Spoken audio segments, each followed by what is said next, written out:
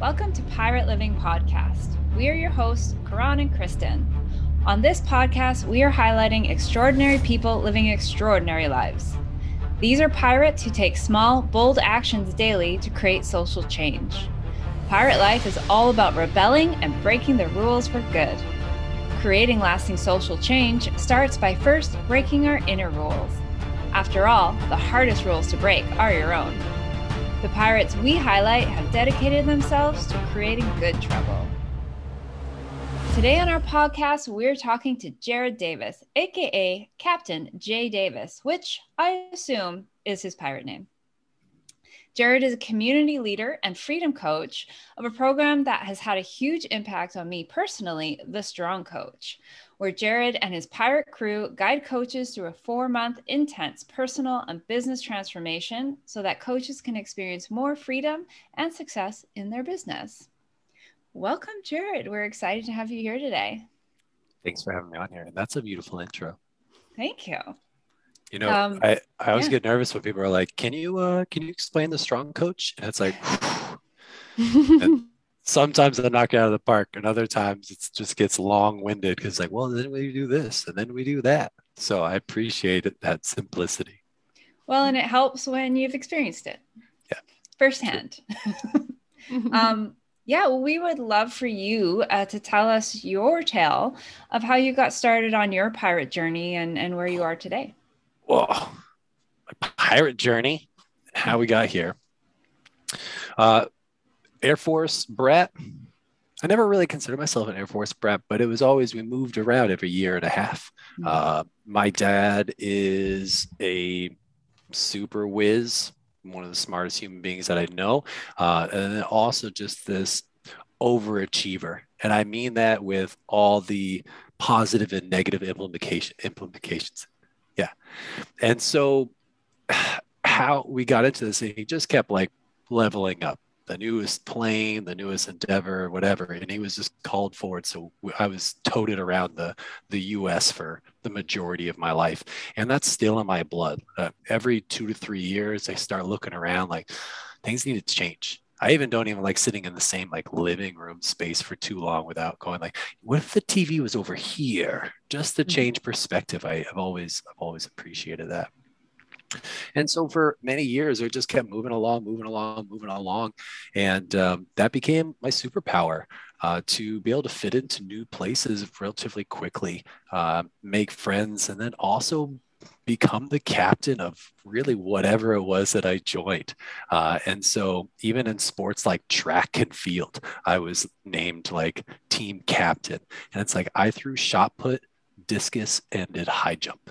Like it's the first 3 events of a track meet. If you've ever been, they take like 2.5, 3 hours. And so I was done in roughly 20 minutes. And so I just had free reign of, the athletes I'd go up to the starting blocks. Like, guys, if you just run faster than those guys, you'll win.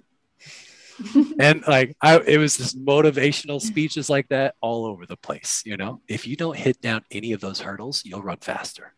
And it was really fun going in there. But I even did things that were awkward because I just felt comfortable talking to adults. Again, I was just surrounded by a lot of moms, a lot of dads, a lot of high achieving people. And so I got really comfortable around authority. And so even in high school, I got a job at the office, like talking over the intercom and talking to the principals, talking to the teachers. But I was on the student council, but not really. I just showed up to all the meetings and just told them what my opinions were.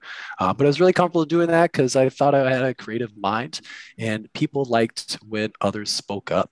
And so anytime there's a chance to be a part of a group, share your ideas and be a voice, I love it. I love stepping into those things. And I'm also larger than life. I'm 6'7". I'll talk my big boy stats. I was 6'7", 245 pounds. I was just huge, massive human being. I love it. I'm a little smaller now, not necessarily in height, but in weight.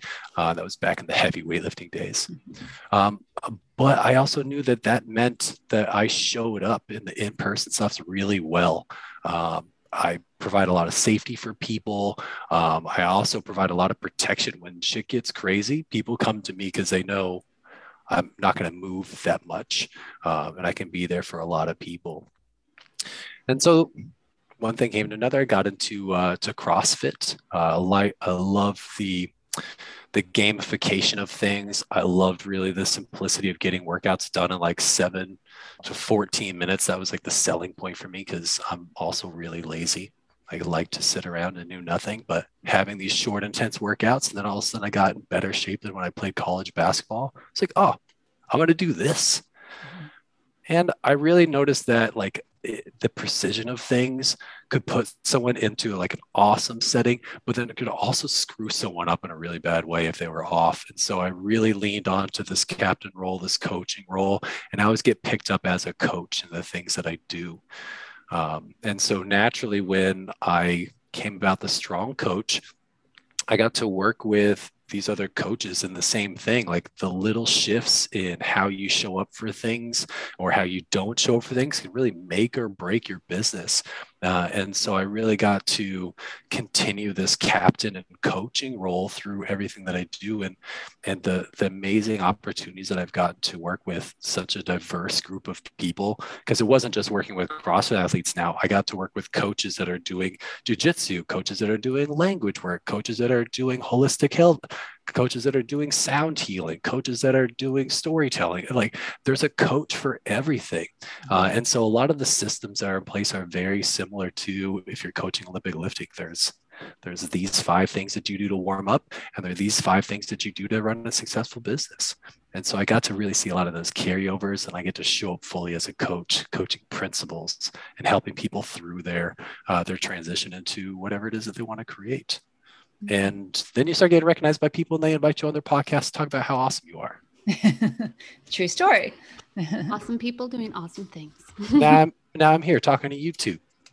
Exactly. Strong ass women. I appreciate you guys. Thank you. Thank you.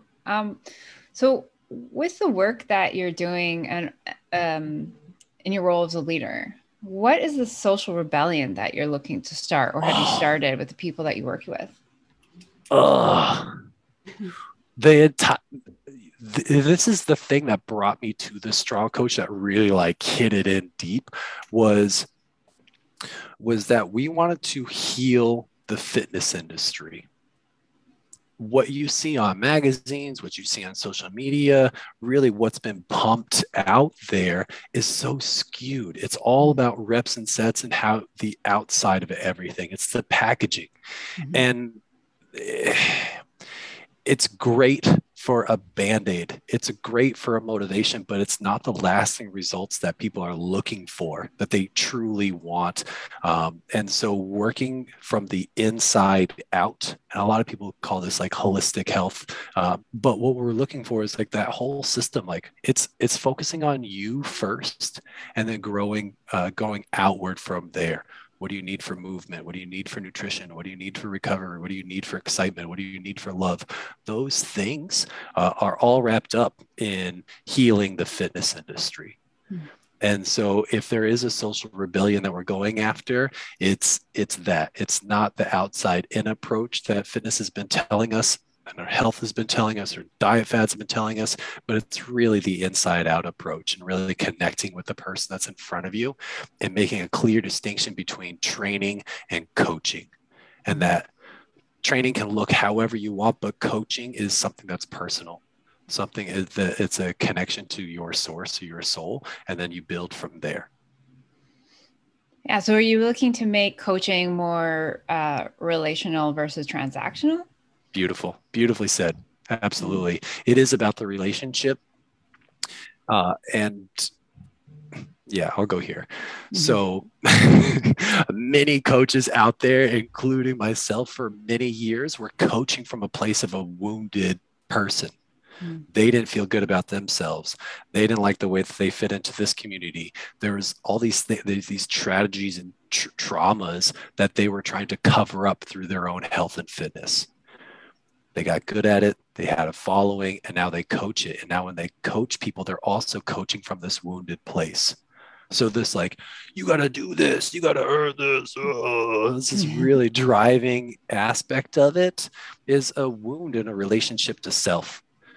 And so coaches really need to better the relationship that they have with themselves. And then when they show up with that healed or healing behavior and they bring it to this other person, this next circle out, that's really when the magic happens. That's when people really make lifestyle changes and they start getting these results that they've always wanted before, because you're connecting with the person and then you can do all your tips and tricks afterwards to get them the body that they're looking for. Fantastic. But what's that rooted in?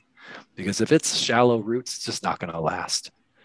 But if it's attached to what you really want for you, what you really want for your kids, what you really want for your spouse, what you really want for your family, then you'll get those lasting results.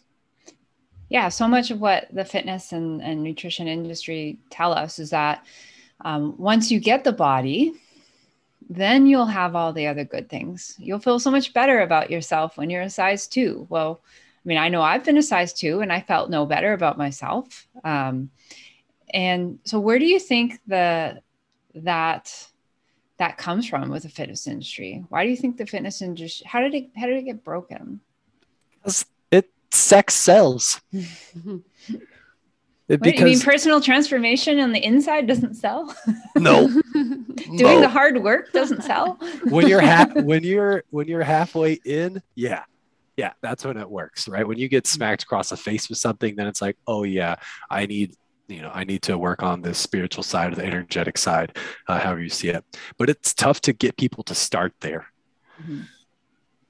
because that's not what we're conditioned to see. And so, I mean, even the original CrossFit mottos were "Look better naked." I think it was CrossFit Miami's for a very, very long time, and that just continues to perpetuate out and out and out and out. That's what it looks like. It's be skinnier, it's be fitter, it's look at all these action figures. And there's just so much stuff that we see because the spiritual transformation doesn't show up well on Instagram, besides hanging out with some cool ass people and finding a community. And that's really what people want, is connection and friendships. That actually comes on the healing side of things. The trauma bonding, the competitive bonding, it's great for short periods of time.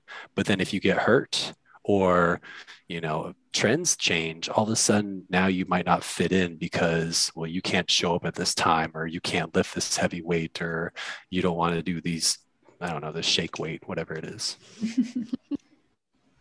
But on the other side of things, when it is relationship building, when it is planted firmly in this spiritual and energetic work, you guys can hang out with a handful of people. It doesn't matter where you come from. It's good people meeting good people. It's healing people, helping healing people. And that's the stuff that really builds these communities. And that's really where you find friendships in the gym. It's not necessarily through the pain, but it's really through that recovery and that bonding. That's how I see it growing. And where do you see in your work most of the coaches going wrong?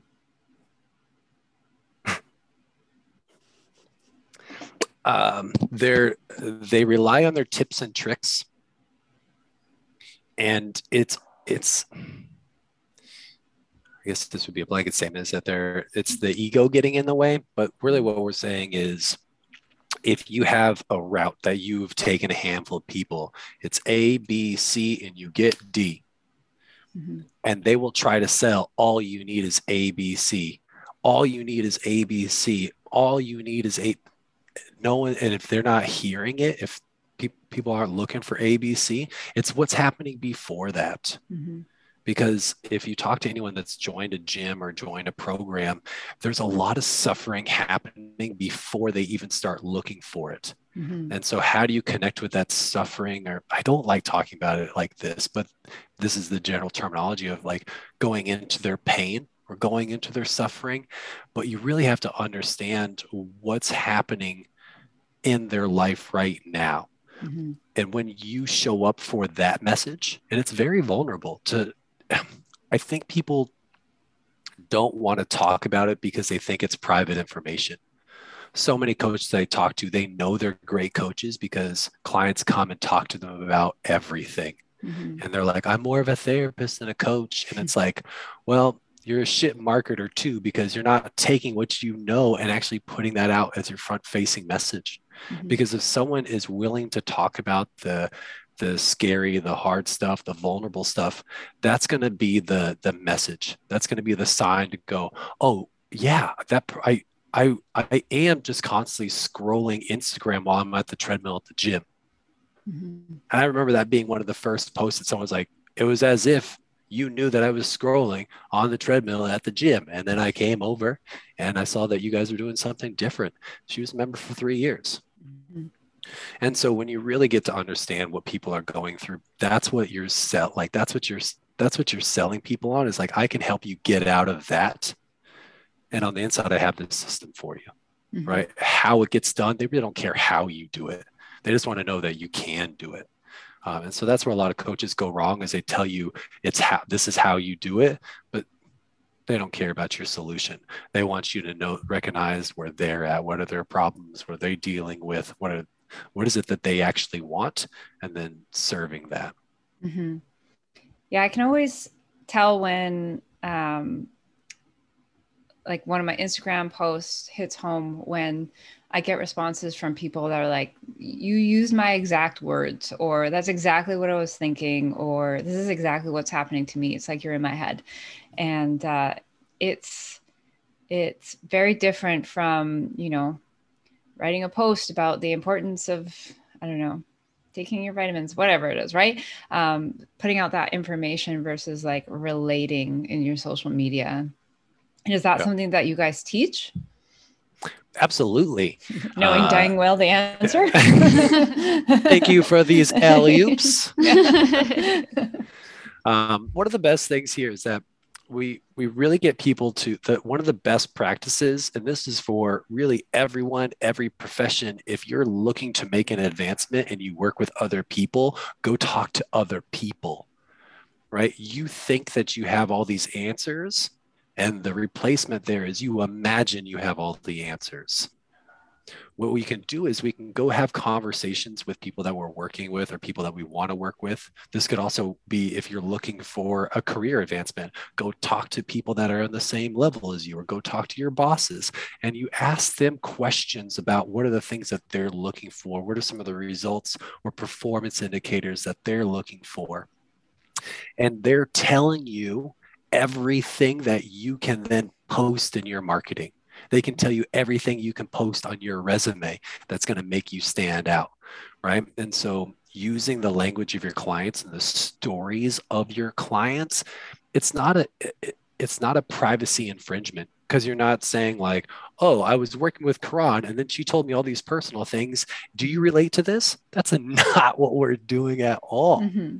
But we can say something like, do you experiencing Wi-Fi glitches on a regular basis? Only on Wednesdays. Wi-Fi Wednesday. By the way, in case you haven't noticed, Kristen is not talking a lot today because it's Wi-Fi Wednesday. It is. No ants this time though. That's great. So this is how it's really looking at, like, it's not a personal message that you're sharing, but you're talking about this story, this thing that can be also manipulated into creating some of your own words within it. But it's going to show that you're listening to the people and you understand these types of people, and you're making it less about how cool am I? How interesting can I be? What are the things? This is my bag of tricks. That's not how you're going to win a relationship. It's really the people that are taking the time to listen and then reflect back what they're hearing. And so that's your marketing, that's your offer or what you're selling. Mm-hmm. And so many people just sit back and they rely on this cool trick that they learned. Oh, I got this certification. And so now I'm a weightlifting coach. So you want to get better at weightlifting? Come to me. And it's like, that's not what they're saying. Mm-hmm. But you can say, like, are you in the gym and you're tired of not getting the results? Like, are your lifts just not adding up? Or do they seem scary to you? Like, are you not doing Olympic lifting because you're afraid of hitting yourself in the head? And then they're going to be like, yes, I don't want to hit myself in the head. It's like, great. come on over. Why do you want to do this? We'll give you those steps too. And then you can give them your cool tips and tricks. Then you can say, here's the burner warm up. You know, we're going to limit the amount of times each you hit your head by 10. Note, this does not relate to steel mace. You will hit yourself in the head many times. Yes. Wear a helmet.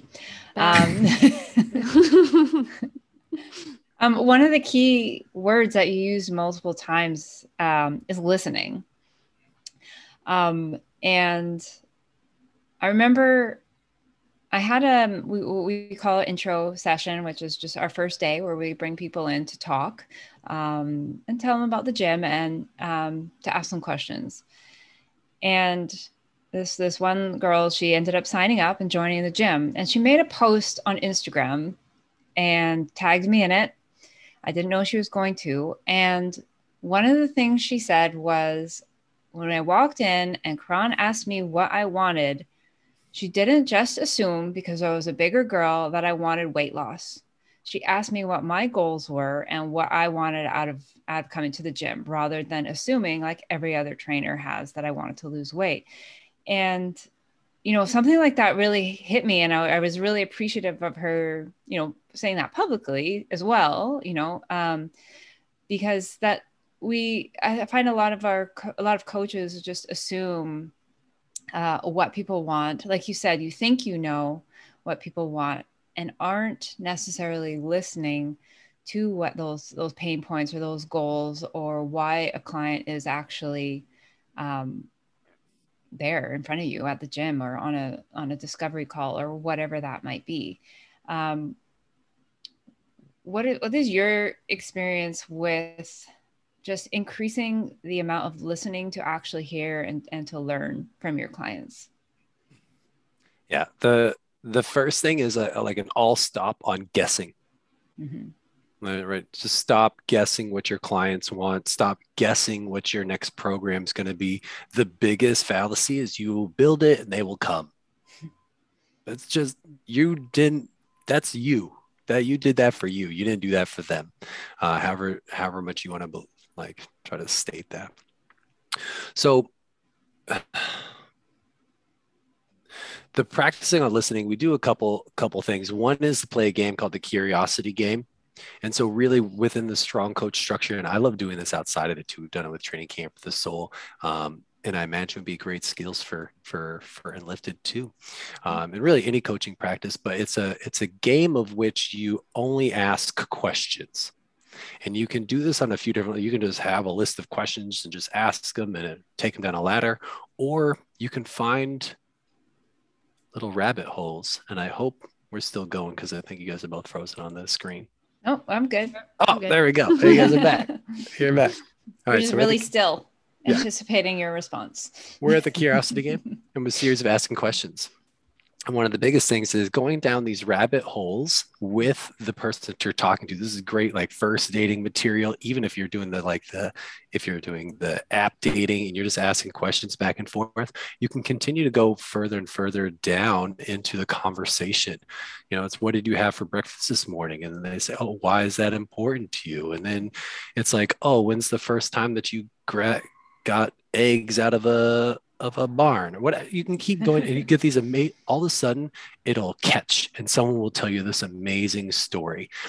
And the whole practice of this is not only asking questions, but sitting without response and really just hear what they have to say. And you can practice this a few different ways.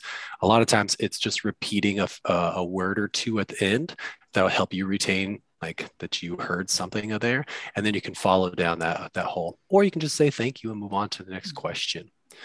So that's a big piece of this. We're also big into in this community around affirmations. And if this is something that you want to be recognized for, then create an affirmation around that. I had a mantra of mine that was, thank you for listening. Because I wanted to hear that more. I felt when someone said that to me, it made me feel really good. I was like, oh, that's exactly how I wanted to show up for this thing. So I started writing down in my mantras, thank you for listening.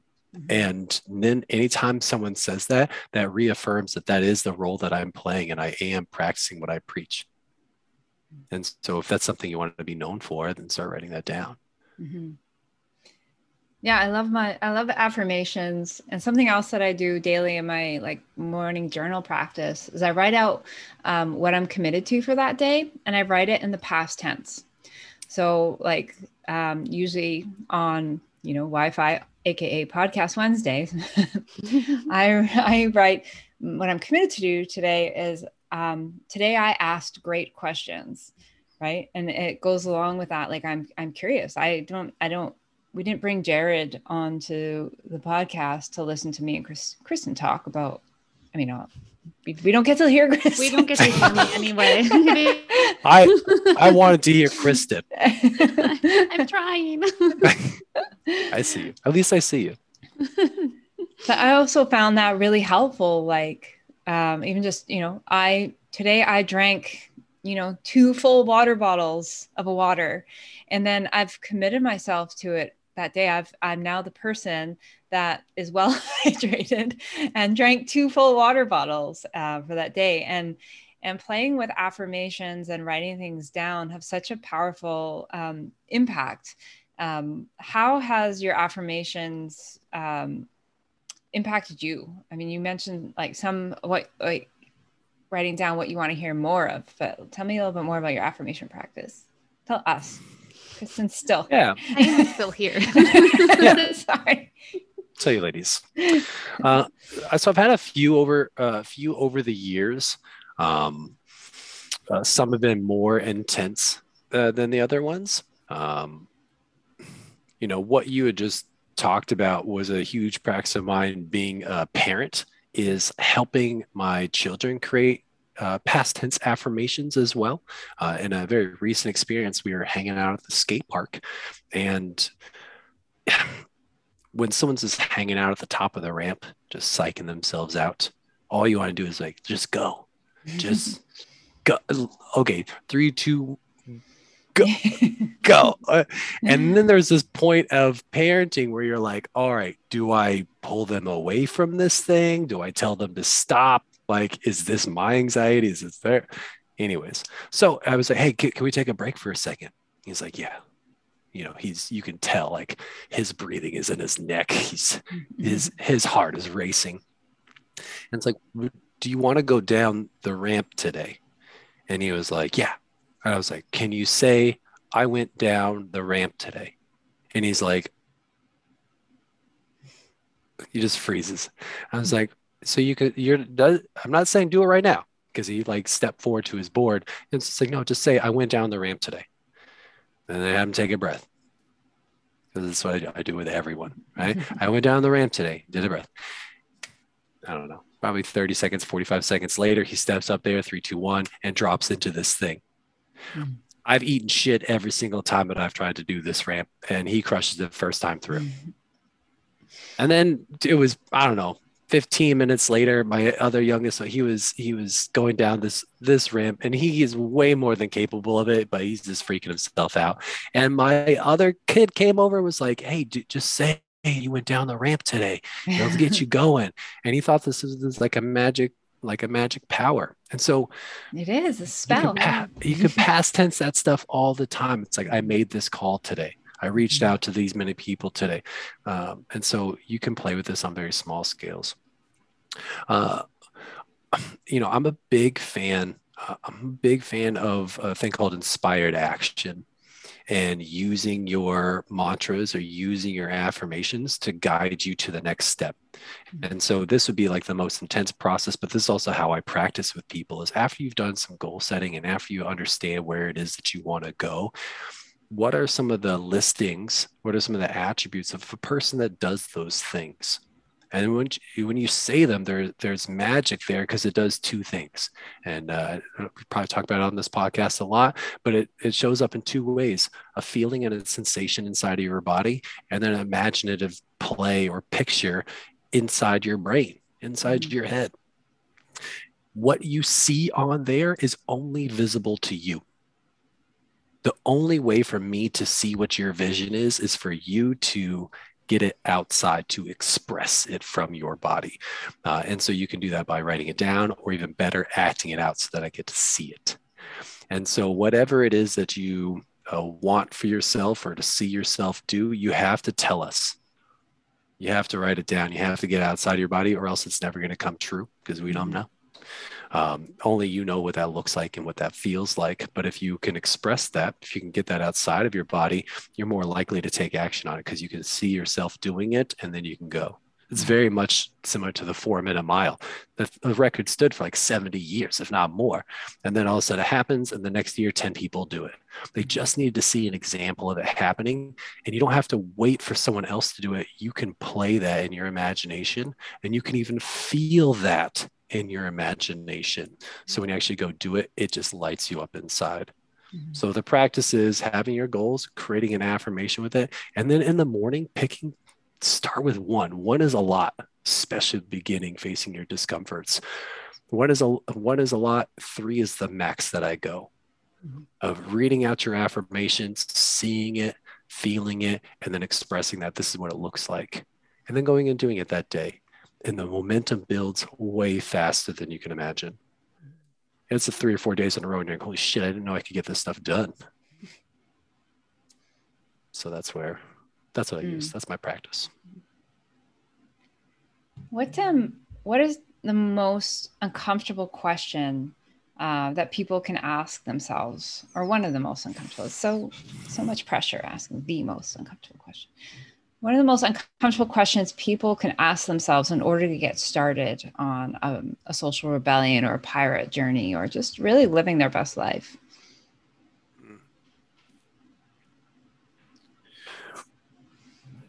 I think the scariest thing is the relationship aspect of it.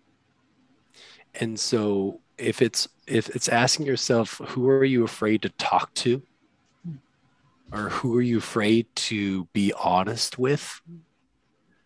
Those are some of the seeds that you can plant. Because if you're afraid of talking to your spouse, or if you're even afraid to say them out loud because you don't know what you're going to do with that information, is huge. And so even, being comfortable with yourself on that stuff, but then also when you talk about these other people, what are they afraid of? Right. And let's talk about this social rebellion. It can be from a place of passion, but when you start to talk to other people and understanding that this is the fear that they're worried about this and they're worried about that, you'll find a collective voice there, and you can start a rebellion on that. Like, how do you help people face that fear? And I believe that's what I'm one of the best in the world at, which is understanding that it's not you don't just recognize that I'm afraid of talking to my spouse about this thing and then go talk to your spouse about doing that thing. That's not a one-step move. It's so odd. Most people are afraid of the 4th or 5th step when it comes to facing their fears. Right? Writing it down is a very entry-level position there. And even before that, it might just be sit in meditation with it. It might be think about this, and then express onto paper what that looks like. And so let's say it is talking to your spouse about something that's uncomfortable. Maybe you want something more in the relationship. Maybe you want to ask for something for yourself. If depending on your level of communication, but if you're afraid to talk to them about this thing, it's probably miles back. But it could be, hey, I want to talk to you about something that really scares me. Do you have a few minutes to talk about it? And they're going to say, yeah. And it's like, well, not right now. I don't want to talk about it right now. Like in a week. Can we do it? Can we do it in a week? And it's like, yeah, I'll do it. But that gives you, that allows you to say, I'm about to say something vulnerable. I'm about to say something scary. And then you can go back and do some of the work, right? You can come back with that. What's the most agreeable step to you? And I think that's really how you face your fears. You can run and jump and cannonball into it. And good luck to you, because it's a Pandora's box. When you start facing fears, they'll come at you quick. They'll come at you quick, but we can really walk ourselves in. We can dose ourselves into this experience by asking for a place, by showing our vulnerability in the scenario, and then really allowing ourselves to ask questions and be curious without the pressure to respond or have an answer. because maybe you do want to heal a conversation or a relationship, but you don't know what it actually looks like on the other side because you don't know where that other person's at. And so with more information, we're going to have a better understanding of what the next conversation is going to be. So I would say for most people, it's like your fear or facing your fear is 3 or 4 steps away. So if you can leave your fear over here and then talk about what is the first thing that we can do to take steps towards that, that's really what we're looking for. And maybe that's just a coach in me looking for progressions. But I've helped so many people get something out of their marriage or reestablish responsibilities at work or create a new career path for themselves just by taking these incremental steps towards it. And it feels so much better because it's not a coach telling you to double your rates. Well, if you don't see the value in it, then how are you going to believe that you're worth double or your product's double? But when you start talking to people and then you charge a little bit more and a little bit more and a little bit more, all of a sudden it's 3, 5, 10 times more than you were charging, and you feel awesome about it. One of the guys, I just want to brag about someone that I worked with they were going around and doing weekend courses for $400 at a time, which sounds great until he goes, I don't want to travel anymore. I would rather do this on a quarterly basis. So how much would I need to get paid in order to do this? And he goes, $4,000. And so the next call that he got, the woman on the other side of the phone was like, great, I had a budget of $5,000 for this event. And so he was able to do this for $4,000, 10 times the rate of what he was doing. And now he only has to travel 3 times a year to do that. And so to me, that's like, you can make crazy jumps, and at the same time, you can work on the smaller ones too. It might be doing a free thing, get some reps, and then it's a $20 thing, and it's a $50 thing. And those are all stories, and we know that we can just breathe through those and make those our own journey. So it's a long-winded answer to what's your scariest question? What's your most fearful question? Uncomfortable question. Yeah. It would be the relationship, either relationship to yourself or relationship to others. And what are you afraid of in those relationships? Yeah. And I like what you say about taking the baby steps. And that's where, like, when we talk about goal setting and the work that we do with Unlifted, we talk about chunking it down, right? Because you get paralyzed by this seemingly huge goal ahead of you that you don't know where to start, and so you don't, right? Whereas it could be just doing some research on that thing online first. Maybe it's you want to get your master's. Okay, well, let's do some research on that. Or how much is that going to cost? How much do I need to save? What do I need to know, right? And we're chunking it down and making these small steps so that, first of all, you gather momentum with your progress, and so you feel like because you are getting somewhere closer to that goal, rather than just staring at the giant mountain ahead of you, one step at a time, right? Yeah. Kristen, do you want to try talking? I also just got something in my eye, so today is my day. Yes, I will try.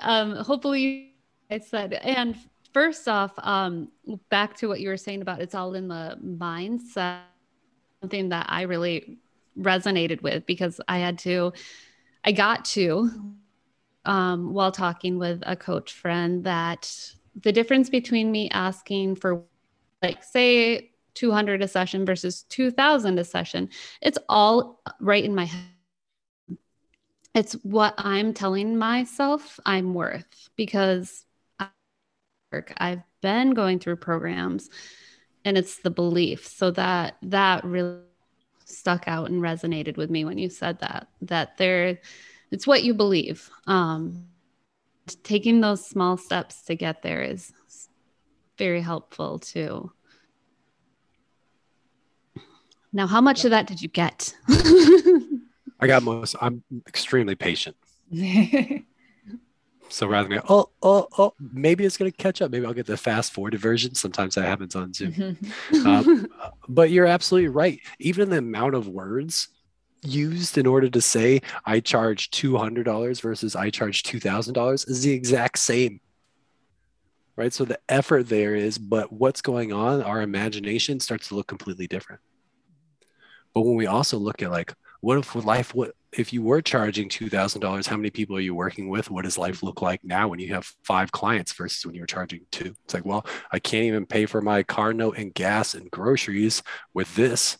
But on this other side, I can actually pay for my my house. I can pay for my car. I can pay for my, my kids to go do these things. And really, it's just an extra zero on some of these things. But how we interpret that runs rampant in our head until we get it out, we slow it down. And again, going back to talking to our clients, it's really understanding how painful their experience is right now. Like we don't really understand what other people are going through unless we ask those questions. And $2,000 or $10,000 to get a coach to relieve them from that, like, oh, that's gotta feel great. I love looking on Instagram and seeing coaches sitting in Bali, like training their clients and making more money than they ever have. And it's like, this was a 10-year goal, and it took buying a plane ticket and shifting your offer from this is how I coach to this. And so there were some basic steps there, but in his life, it was going to be 10 years before he got to experience that, not 10 weeks. Crazy. And so what are some of the bold actions that you've taken to get to where you are now? Some highlights. I feel like I imagine there's many. Actually, you know what? I wrote, it's funny that you bring it up. I wrote that down in my journal today. Through a series of stream of conscious writing, was recognizing that I often look back at some of these experiences that I've been through, and it's like, oh, if I had done this, it would have been amazing. Well, if I did this, oh, how would this adjusted? So I play time traveler a lot. And then I recognized after I was saying those things, it's like, bro, what did you have to do to get to that place? And so there's a few things that I've done. I would say starting back in high school, I'll see if I can do some big chunks here. But starting back in high school, we lived in this like podunk town, 420 people total in the town. And I lived just outside of the school zone or whatever it is. So I had to pay tuition to go to this like really dumpy town. And it prevented me from playing in sports because it was rules and regulations. But I went in and I asked the coach, like, hey, are you still willing to open up the gym? I would love to start weight training. I'd never done it before. And so I was like, oh, can you do this as a sophomore in high school? And I was like, I can't play, but I can practice. Like, are you open to me practicing with the team? And he was like, absolutely. And so what I was able to do then was I got in the best shape of my life at that point in time. Was my first like real transformation by just asking for support, asking for help from this stranger that I met walking around the school. And that essentially started this entire, like, we had by my senior year, weightlifting was a class that you could take at the school because we made it such a popular thing with the athletes. And then moving further towards that, in college, I was looking at what school that I wanted to move on to for my junior and senior year, and the same kind of thing came up.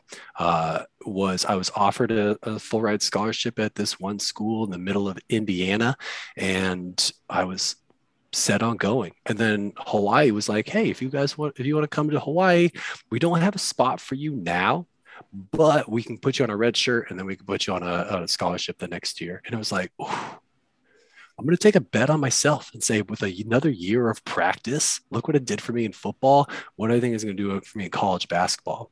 And so I was able to go out there, and Hawaii is kind of a difficult place to live. I know it might not sound that way, but it is. You're very far away from home, and especially with a bunch of kids, people don't like that. And so several kids quit the team before the school even started, and I was able to get a scholarship from day one. And so I thought that was dope in order to get me to these next levels. I follow my intuition on a lot of those things when I know that I'm investing in myself. Same thing happened with my first job out of college. I saw some cool shit from Lululemon before Lululemon was a thing. And I was like, I want to do that. They did like this like yoga pose where the two guys were like bouncing on top of each other. And I was like, I want to do that. But I didn't really know what I was getting into. Women's retail, women's apparel. And I crushed it. I loved the community aspects of it. And really just like to lean into things like that. I would say the biggest bold action that took me from this place of survival, working 3 jobs, had a 1-year-old kid, going through a lot of depression issues, is that the first time that the gym owner gave me a key to open up the gym, I was like, thank you for this. I can't wait to own this place one day. And he goes, just make sure that you open it and you don't lose the key. Like my entire life's in this thing. Like the gym's been open for a year maybe. And I told him I was going to own it. But it was 2 years later, he took up a new hobby and it was outside of the gym for a long time. It's like, just tell people that I'm part owner, that you're training me on this. And then, so that's what people believed. And then a year later, he was on his way out. And so it was an easy transition. And I became one of the head people at the gym, making more money than I ever have before, setting my own hours, being able to hire other people to make a more joyful life for me and a joyful life for these other people. And so even just saying that this is what my vision is, to me, that's how I create bold action, is that I dream big and I share that. I can keep telling stories all day. We don't even have cannabis in the mix. If you guys, well, next time. But this is probably my biggest one, and it's a deep one for me. But I first wrote my 10-year vision when I was 24 years old. I'm 36 now, and in my 10-year vision, I said that I lived in 2 places, somewhere in the Northeast and someplace tropical. And 2 years ago, so it's been 10 years on that vision, my ex partner, she was like, hey, I'm really interested in moving back to Hawaii. We are living in Boston. I currently live in Boston. She goes, I'm interested in moving back to Hawaii, but I'm not going to do it unless that's something that you're interested in as well. And I said, I'm not interested in moving back, but I am interested in living in both places as often as I can be. And at the time I was working at the gym and I was starting with a strong coach. So I'm like, dual income, let's go, baby. But I had this 10-year vision before we even really met, before we even knew each other. And so when this opportunity came up, it was like, well, I've thought about this for 10 years. What do you think my answer is going to be? And it was very scary and very difficult, but it was saying yes to that, because I knew that this is part of my journey.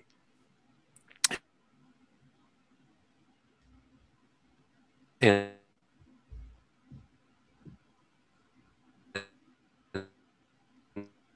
we're losing Jared now. Okay, I'm like, is it me? Is it you? I didn't know. Oh no. Oh, that's a good one, actually. Wow. Hopefully we'll get him back soon. In the meantime, oh, there you are. See you this time. Hi, it was me. We lost you for a little while. That happens. You had a cool like techno stuttery thing going on. It was wicked. Well, what was the last thing you heard? I can catch back up. That's a good question. What was it? Well, you were. It was your 10-year vision with the moving to Hawaii thing. So you're like, obviously my answer is going to be yes. And oh yeah. Then you kind of. Yeah. So how did that work? Well, it was going back into some of the things we had talked about. Like, these are going to be some scary things. So let's upgrade our communication.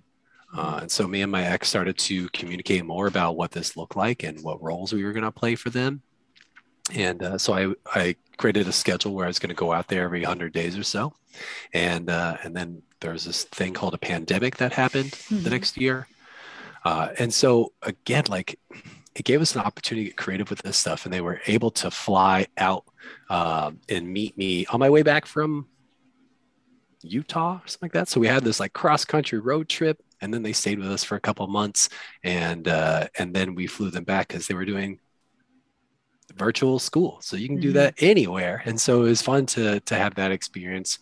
They came out and they just stayed with us for the summertime. So we're creating this cool world where they get to experience a whole gamut of things and really live this untraditional lifestyle.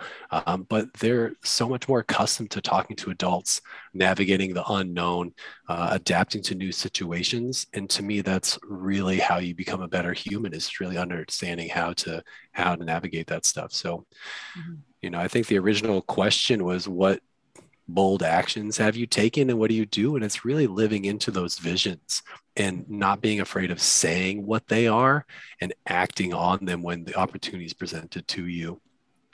Because you never know when it's going to come. That, you know, it was 8 years before that was even on the table for that 10-year vision. And so it was cool that that just came up that way. Who knows what's going to be the next thing, but we'll be writing that. And where can our listeners go to find out more about you and what you do? Yeah, right now my Instagram handle is Captain J Davis. And so you can find me there. Also, if you're a coach, a trainer, a gym owner, an instructor, a teacher, if you go over to the Strong Coach, we just have a gang of resources there for people to get clarity on what it is they want and then help them create an action step towards that life. And so those are the two best places to reach me at. Very cool. I have a question, as long as it lets me say it.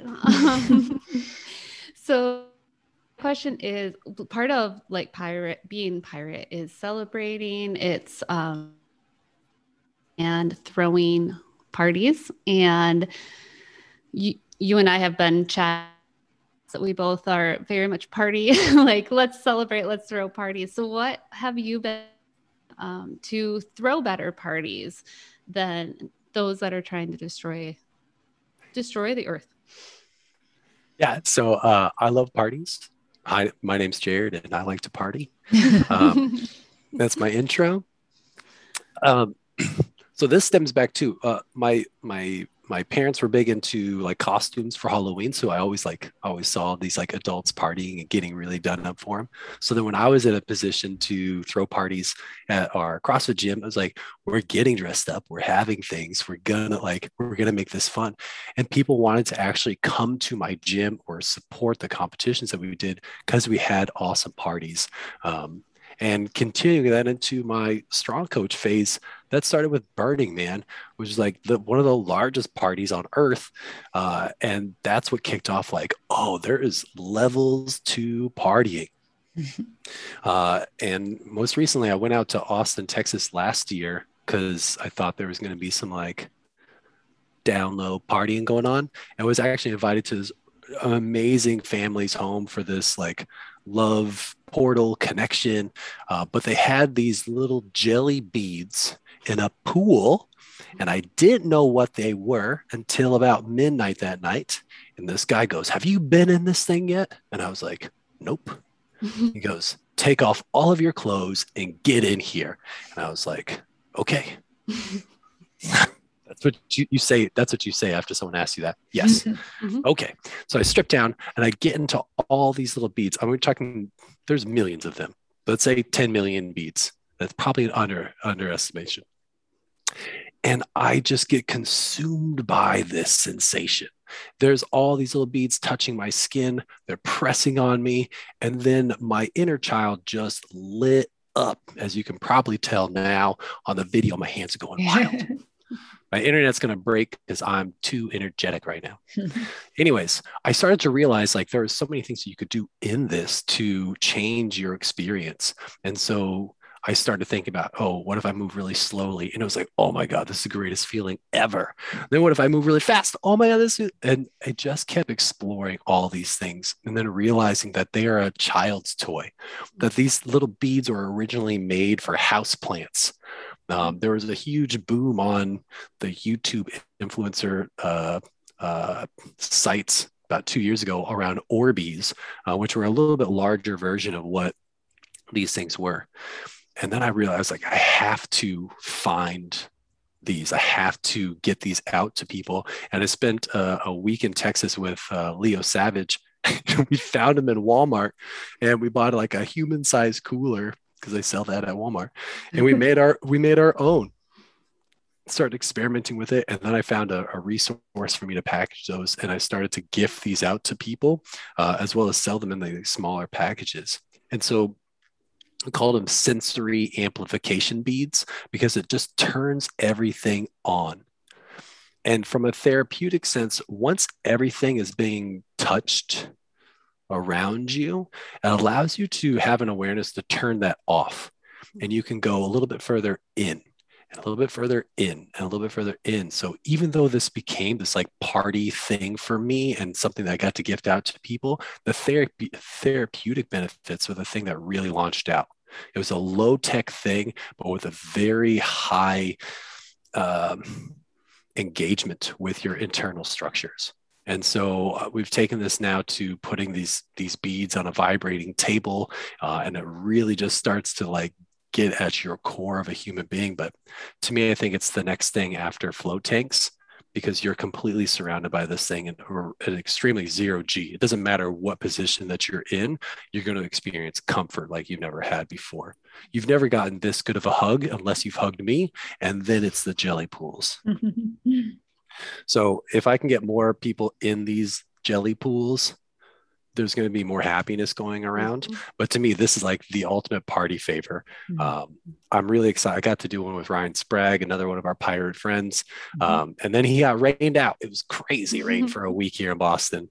So I didn't really get to experience it yet, but I'm sure there'll be a party that you guys will be invited to. And I'll give you guys the real deal where you're laying out. Yes. Yeah, I've gotten to... When I first learned about these beads, I learned about them from the teaching end and how for sensory tubes or tubs. And then here you were like, fill up just these. Like, yeah, I watched a whole bunch of late 20s, early mid 30-year-old adults like be like, ooh, what is this? And getting in and getting excited. There was so much play. I'm looking forward for the full Jared experience in the future. Yeah. It's a dream job of mine to be a Gellet lifeguard. So I just want to sit by it, like instruct people through, because I got to that night that I got to experience it. I stayed over the night. So the next day I was there. People were coming back to the party and just rolled into the whole Sunday service type of thing. But I found myself having just as much fun introducing people to it that I did actually doing it myself. And so I was like, all right, before you get in, think about 5-year-old Kristen. And what did she do when she got a new Lego set? And it's like, okay, now get in. And bam, you are in it. And your face lights up, and really like putting your hands in it and your feet in it feels really awesome. And it is not even close to what it feels like to lay out flat. Being in the stall, the tank that you guys were in, cool. I bet you it felt awesome, but it's not even close. Not even close to being the full thing. It's one of those, like, you had to be there, but you will be there. Well, Kristen and I are planning, breaking news here. Kristen and I are planning with some other folks to hold some pirate festivals. So that would be awesome for the pirate festival. We'll have to bring you and your beads. We'll make some people walk the plank. Oh, yeah. That's great. They just belly flop and they're like, no. Oh, this is the best thing ever. That's a great idea. And they'll just shimmy in till they can't see each other, just their face showing. And they're like, what is this? You're like, it's the greatest thing you ever experienced. I know. They're like, what about this? Everyone's imagination just sparks. What if we put lights in here? What if it vibrates? What if it was heated? What if there was jets to it? It's like, keep going. Keep telling me. Yeah. I'm here for it all. 150 ideas instantly. My thing was, you can't have an argument in here. Like, this is going to solve a lot of conflict in the world. You just put two people that are, you know, in conflict with each other in here and say, try to argue. And they're going to be like, why though? I think we can work this out. It's like you can't skip and frown. It's like, yeah, exactly. Exactly. Take off all your clothes, get in here. And they're going to be like, yep, that's the step one. We'll put all our politicians in there, the world leaders. Exactly. Exactly. Yeah. Teach them about consent. Teach them about the power of their words. They already know, guys. Linguistic programming. They already know what they're doing. Mm-hmm. So how would you recommend our listeners go about starting their own pirate life?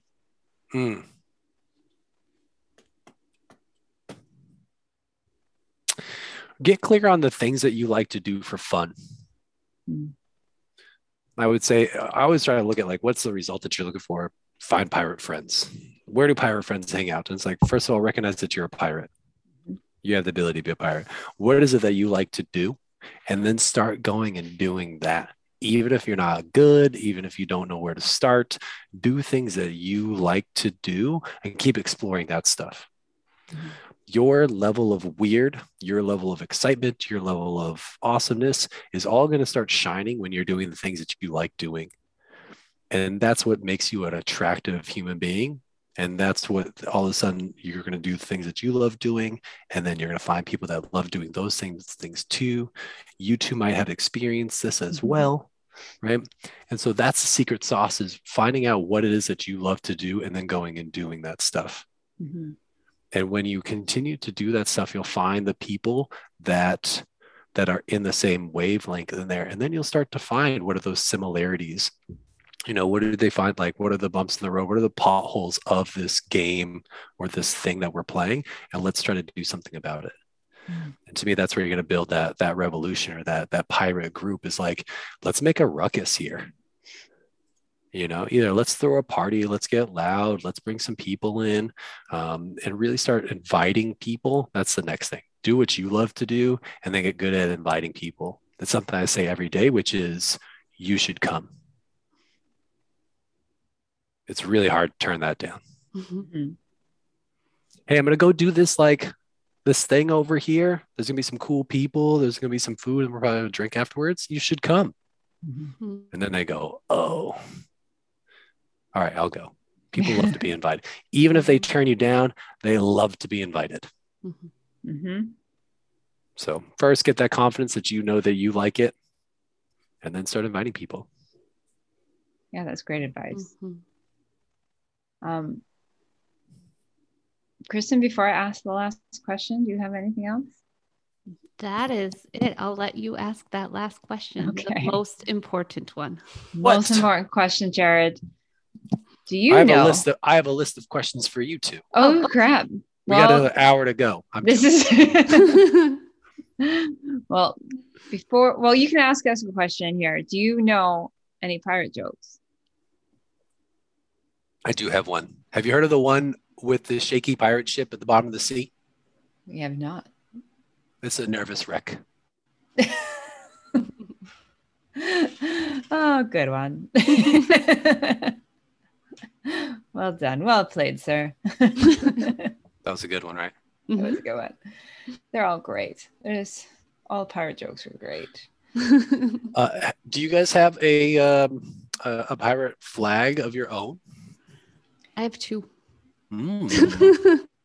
Is it a red background with a black skull on it, like your logo? Oh, you mean like our own? Oh, a branded that's a one. Great idea. Not yet. Yes, we need one of those. And then I have three. Yeah. So one of the things that I love to do is the best advertising for your thing are the people that interact with it. So like CrossFit gym, it's like you make a CrossFit shirt that says your logo on it, and then people wear it to the gym and they wear it around. One of the things that I love that my partner has done is put lemon sticker. Like, she gives her clients lemon stickers. Here's another one of them. Here's my stickers. But she'll give people stickers like this. And then they can put on their water bottle and whatnot. And then when they show up on shows and they do this, they got their logo right in front of you. And so giving people things to share is another way to build your pirate community, is having one of those things, as we've seen with Abracadabra and through the Mark England. Well, and something new that just came, I'm like, far away from me. We have stickers. So we have that, and we are planning on handing them out, so that. Beautiful. Beautiful. And lovely merchandise that Kristen has been amazingly creating. The little pirate. Oh, yeah. That's what I'm talking about. Yeah. We got you covered. And yes, the stickers are on the way. I love apparel design. That was one of the things I love most about being at the, like running my own gym, was I just made my own clothes. I was like, I need sweatpants. Guys, we have sweatpants for sale. Absolutely. All right.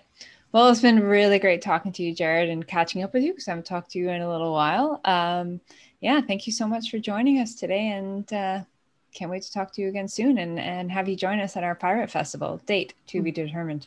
I would love to be invited. Karan and Kristen, thank you so much for having me on here and guiding this pirate ship of yours. I really appreciate the opportunity to speak, to share some messages. And my last statement is, you should come to the festival. I'll do my best. Thank you for listening to Pirate Living Podcast. If you enjoyed listening to this episode, make sure to like and subscribe to our podcast. And follow us on Instagram at Pirate Living Podcast to keep up on the latest community news and find out about our coaching programs. And until next time, keep creating good trouble.